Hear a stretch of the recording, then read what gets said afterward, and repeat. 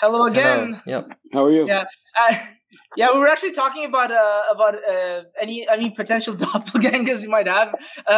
Henry finds that you look like Noam Chomsky. I said you look like Lula da Silva. I prefer Lula da Silva. Yes. Okay. Yeah. So let's jump right back into the conversation. Now we're going to talk a little bit about some other Latin American countries. We had a long conversation about Cuba. Now let's start with Venezuela. So obviously Venezuela, things haven't been going very well in recent times. Ever since pretty much Hugo Chavez died in 2014, it's been going downhill. We have hyperinflation.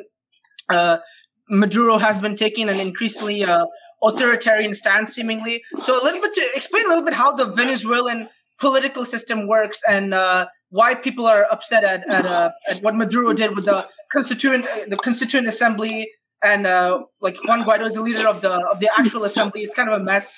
So explain a little bit how the political system in Venezuela works.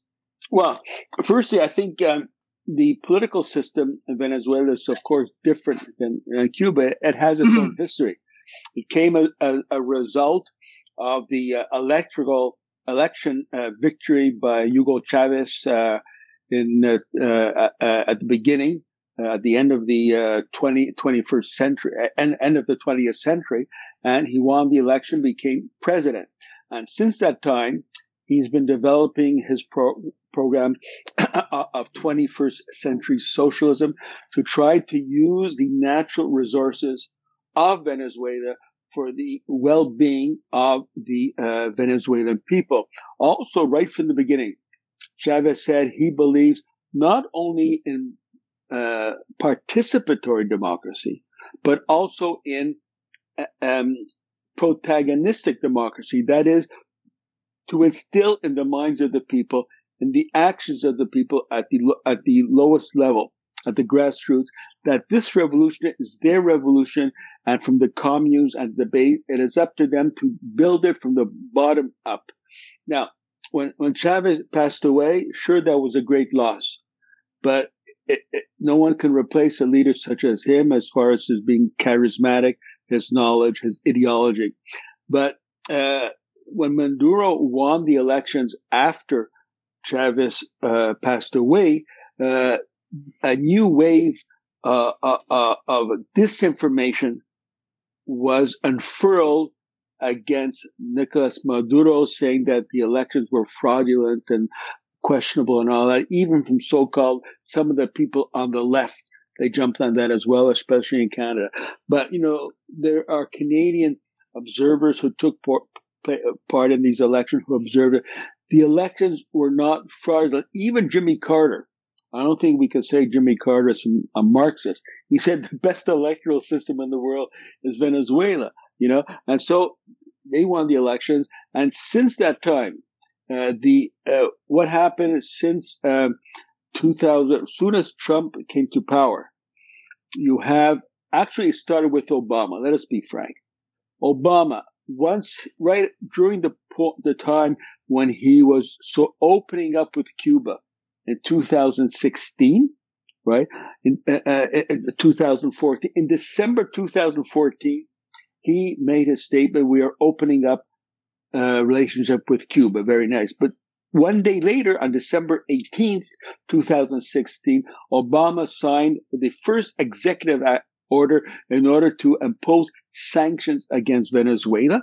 And in March 2015, 3 months later, he declared that Venezuela is a threat, can you believe it, a threat to the national security of Venezuela, thus more sanctions. And this has been going on for a long time.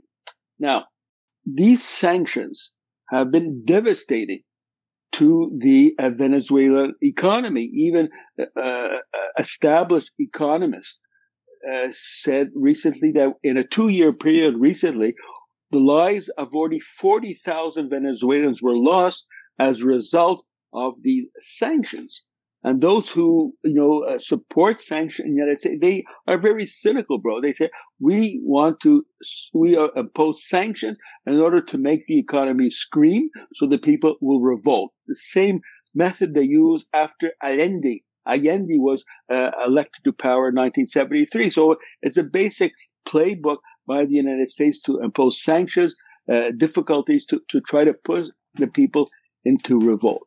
Now, you mentioned the issue of Guaido and the Venezuelan revolution. They only lost really one election. It was to that National Assembly where the opposition became the main force in the National Assembly, and they elected Juan Guaido as a Speaker of the National Assembly. Okay, they had that. At the same time, there was a lot of irregularities in how the opposition installed their own deputies. But to make a long story short, Juan Guaido, with the help of the United States and Trudeau in Canada and others, declared, I am the president of Venezuela, the interim president of Venezuela. There's nothing in the in a Venezuelan constitution that says that someone who is the president of a national assembly can just automatically declare that the real president is no longer there. I am the real president. So since that time, the United States and Canada has been playing a very important role with the Lima Group, which is established of countries such as Colombia, Chile, Brazil, and other big stalwarts of democracy and human rights aligned with Trudeau to try to interfere in the internal affairs of Venezuela and try to impose Guaido as the real president of Venezuela. Now, a new elections took place to the National Assembly several months ago. Of course, he was not elected. So the only, small technical issue of validity, he is no longer in the National Assembly. So protagonistic democracy where the people defend their own revolution. And therefore, that is why Maduro is still in power. And I think I would be amiss to not call out Justin Trudeau, because Justin Trudeau helped to form the Lima Group with Colombia, Brazil, and others in order to carry out Trump's dirty work in Venezuela. I say that if it was not for Trudeau, the Lima Group would never have existed. They needed this poster boy image to hide the fact that it is Trump that is pushing the Lima Group to organize a coup d'etat against President Maduro. And now Trudeau's just about very isolated. The only countries that still support Guaido are, for example, UK and Colombia, Brazil, etc. Even the European Union no longer support Guaido. It's not working. But Trudeau is sticking to Guaido. So I think this is an important point for Canadians to take into mind, the dirty role that Justin Trudeau played and is still playing against the Venezuelan government. And of course, this is part his way in an indirect, hypocritical manner of trying to subvert the Cuban Revolution, because he knows very well the closest ally of Cuba in the region is Venezuela. Actually, I wanted to ask you, why do you think, as a follow-up to what your answer here, why do you think Trudeau is doing this? Because I remember when Fidel Castro passed away, Justin Trudeau made a public display, and he was very fond of Castro himself. He said he met him when he was younger, and his father was friends with Castro and all that. So I'm not going to go as far as say that Trudeau is a communist or a sympathizer or anything, but he himself was fond of Castro and was upset when he died. So why do you think he would go this far to support someone like Juan Guaido, who is fundamentally opposed to Venezuelan or Bolivarian socialism? He made this positive statement with the passing of Fidel. I saw it. Now, 2-3 days, of course, this created a backlash in the American and the Canadian media. Now, in a press conference, someone, I think from the CBC, asked him, Trudeau, is Fidel Castro a dictator or not? He said, yes, he's a dictator. So that undid his very positive statement with regards to passing of Fidel. In the Canadian government, now this has come out recently, there is a very important lobby, pro-Israel lobby, in the Canadian government. The person who's heading that, Kotler, he is the most important pro-Israel lobbyists in the Canadian government. Now, why I'm saying this is important? Because Venezuela, Chavez before, and Maduro now are known to be the country that is most in support of Palestine against the Israeli apartheid regime. They're known for it, and Canada does not want to have that country over there. So I think these are the three main reasons for which Justin Trudeau has been really involved in the issue of Venezuela. You mentioned Chavez nationalizing industries in Venezuela. I think the largest, obviously, there's oil. Venezuela is the largest oil reserve in the world, and Chavez nationalized all that in what we call PDVSA, or Petróleos de Venezuela, right? And however, despite all that, in recent years, its economy has pretty much collapsed. The country suffers from hyperinflation after extensive quantitative easing to maintain very, very extensive social programs. So how much do you think that Chavez and his successor Maduro are to blame for the current situation in Venezuela? Well, I think that's a difficult question to answer. One has to take into account the sanctions that have been taking place against the Venezuelan government since the time of Obama, 2014 to 2015, and increased manyfold with Trump. If Venezuelan people were left alone without sanctions, they could work out their own problems. They could improve their own political and social structure. But they are sort of in a bind because they are continuously fighting this onslaught by the United States and its allies. All right. That pretty much sums up, I guess, all your everything all the research you did over the past few years about Venezuela. So I guess as a last for the last topic, I guess I'm going to talk a little bit about Bolivia as well, because over the last 2 years, there's been so much movement and political turmoil in Bolivia. There's a lot to unpack there. I heard about Bolivia in the beginning from my political mentor, who actually met Carlos Mesa a long time ago. I think you know who Carlos Mesa is, the main opposition in Bolivia.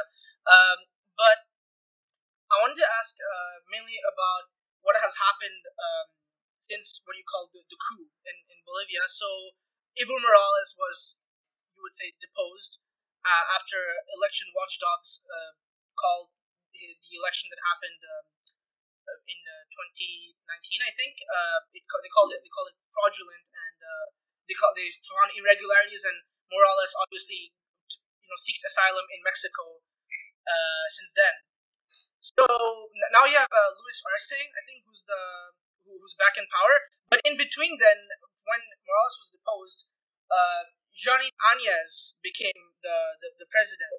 And I remember seeing this very iconic video when she was walking into the house where the president is supposed to stay in, and she said the Bible returns. She was saying in Spanish, the Bible returns to the house, or whatever, to the presidency, something to that effect. And what a great example of Eurocentrism, right? U.S. centrism. Right. And actually, I want to ask you specifically, so it doesn't become a 10-hour conversation about the dynamics, because Morales is I think the first native Bolivian president, the indigenous Bolivian in Venezuela.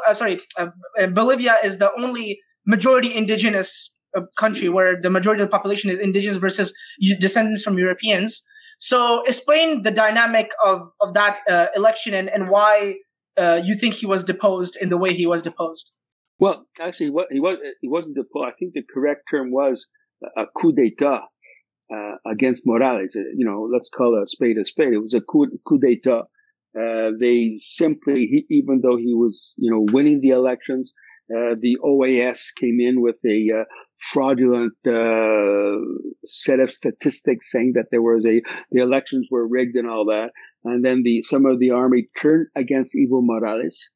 They surrounded him, and they literally he had to seek asylum. And it was a coup d'état. I don't think with you it was a coup d'état against an elected president. And of course, those people took power again. You mentioned the Añeñes and all that. Basically, racist white supremacists against the majority indigenous people in Bolivia. And since that time, well, I've been following carefully, and I think by the time Morales was overthrown forcefully and sent by plane for his own well-being, since that time, we've been speaking the last hour or so about participatory democracy, the role of the people in history. This is yet another example how in this case, and this is historically very justified, the most impoverished, discriminated against section of Bolivian society as part of Latin America, the indigenous people, they fought like for over a year with their bare hands in order to eventually win the election, despite massacres. 3 massacres actually took place. They actually won with their bare hands the elections, and the new mass representatives were elected president and vice president in Bolivia. I would say that episode in Bolivian history is crucial not only for Bolivia, but for all of Latin America. So despite all the attempts by the United States, that left-wing movement in Latin America is carrying on its building. And who knows, you mentioned Brazil. You perhaps know more about Brazil than I do, but the chances of Lula actually winning the election are very good. And so and Brazil is not a minor player, as you know. It's a major country in that area, and the chance of Lula winning is very good. And so whether it's Lula or the new president of Peru now, Bolivia, of course, I think that it's us in Canada, we have to support that. But I think we also have to call out the Trudeau government, because he supported the coup against Evo Morales. He didn't have anything to say against the brutality and repression in Chile. With regards to Colombia, also nothing as well, just against Venezuela and against Colombia and against Cuba. Is that a coincidence? I don't think so. You mentioned actually I don't believe it, but you mentioned Peru, and that actually reminded me. I saw the news about the Peruvian election. It was a very, very close election in the end, and it was between obviously there was the conservative candidate was Keiko Fujimori, who was the daughter of Alberto Fujimori, who was the dictator in Peru for many years, and her opponent was Pedro Castillo. But I remember reading on in the news and on Twitter that he's actually a very interesting heterodox figure, because he says that he's a Marxist, has association with many trade unions and so on, but he has many positions, especially on social issues, that people in North America, here in Canada, in the US, if anyone is a leftist, would consider unacceptable. For example, he said he's against gay marriage. He's against legalizing marijuana. A lot of these positions that the left would support wholeheartedly in North America, he says that he's completely opposed to that, and I find that very interesting. No, I see what you're saying. This is the case, but we have to give him a chance. Will he change his mind on that? And even if these are his positions, which we, Canadian American progressive, we cannot support it. But at the same time, despite that, he is the person to support in Peru. And then I guess it'll be up to the Peruvian people in the coming months and years to try to move him away from these very conservative positions. This is up to the Peruvian people. But I think if any American or Canadian leftist will be critical of him because of this, and in an indirect manner support any destabilization efforts against the new president of Peru, I think that this is not very much acceptable. Yeah, I think that's generally a position of some portion of the left, I guess. But I can't say that I haven't seen people on Twitter, especially leftists, say that they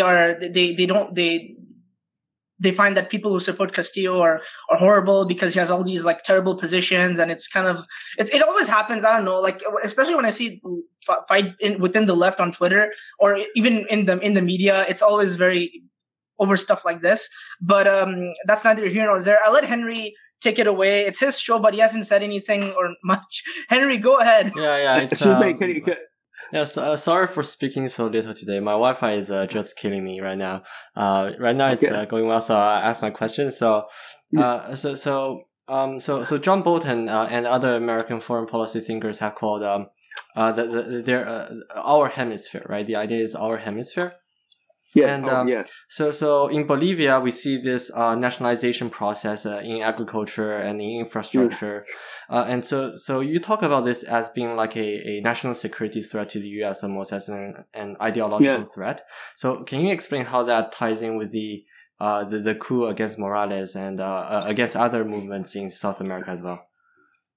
Well, the coup against Morales, unfortunately, it was very blatant. When it took place, you have the president of Tesla. What's his name? I forgot his name. The president of Tesla, who has all Elon Musk. Elon Musk. Elon Musk. Go ahead. He was very arrogant. He said, "We will coup who we want to coup." But they openly say, "We organize this coup in Bolivia because we want their natural resource there." Okay, so that is what happens there, and of course, since that he has never apologized and all that. And the media just present him as this cool guy, going off to space and all that. So that's what we're up against in the Western countries and Canada with regards to these movements. They have these individuals saying whatever they want with no comeback, no pushback from the media. Did I answer your question, or I think I might have missed the point, Henry? Yeah, well, I was more thinking of like how does this sort of national security threat to the US, because another economic model is working, how does that like sort of drive their coup or their supported boycott of other elections? Well, the United States, of course, is interested in those very resources that countries such as Bolivia and countries Chile and Venezuela have. And so the United States defines a threat to their national security as coming from any movement anywhere in the world which restricts their access to these parts of the world. The United States still follows the Monroe Doctrine with regards to Latin America. Monroe Doctrine means that only we, the United States, we have the right to control that hemisphere. I think this is what Henry was getting at. We have the right to control that hemisphere, and we have every right, being in North America, to stop other countries such as China, Europe, Iran, etc., from establishing relationship with Latin America. Now, that's not just Trump who resurrected that Monroe Doctrine, because Obama, not using the same words, when he established diplomatic relations with Cuba, reestablished diplomatic relations with Cuba in December 2014, he said something similar to that. He said that our policy failed, and as a result, we do not have as much influence as we want in Latin America. So Obama, in a cool sort of way, the cool guy, also has it ingrained in his thinking that the United States is beholden to have control over Latin America, whereas Trump does it in a more blatant way. We should not.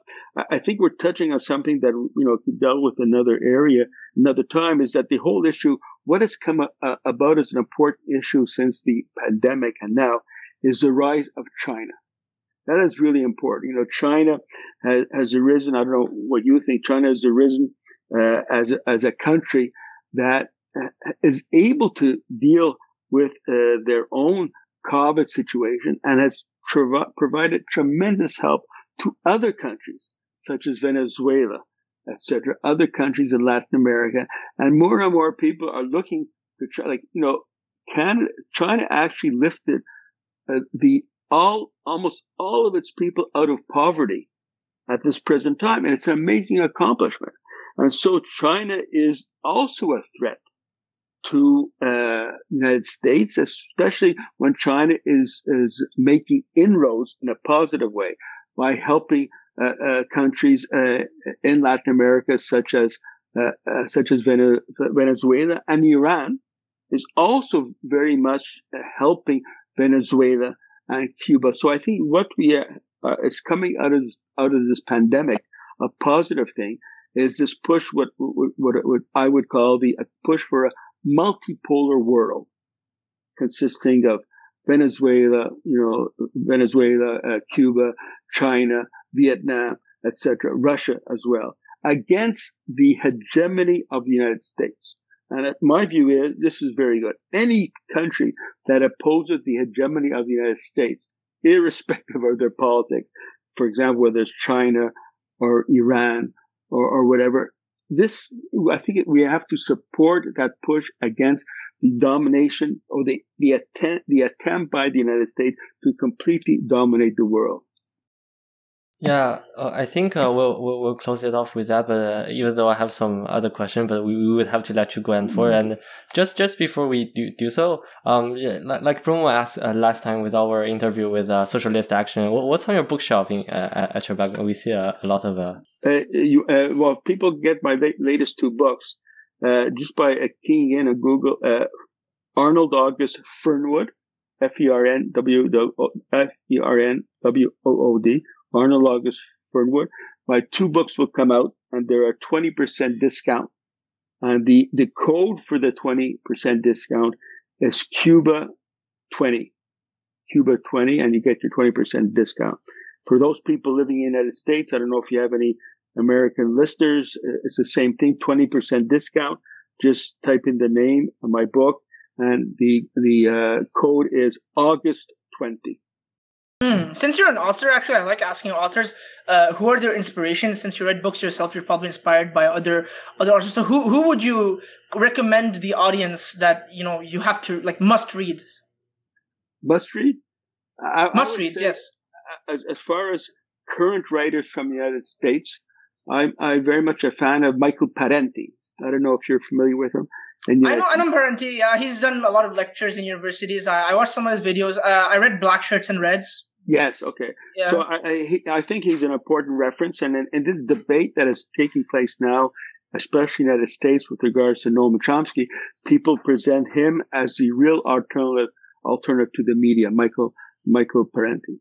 And there are, a lot of other books. But, in terms of my life, if you want to know part of my life, what pushed me, what attracted me right from the beginning when I was a student in 1960 was the work by Frantz Fanon, the Wretched of the the Wretched of the that had a major impact for me. I read that in one day, and my life has never been the same. Since then. So there are other examples such that over the period of time, books that have really made an impact on me. And I also have to say from the classics, Marx, if one reads the Communist Manufacture of Marx now, you may have a better understanding of what is happening in the world today. But, there are many books, but I think it's important that people read and reflect upon everything.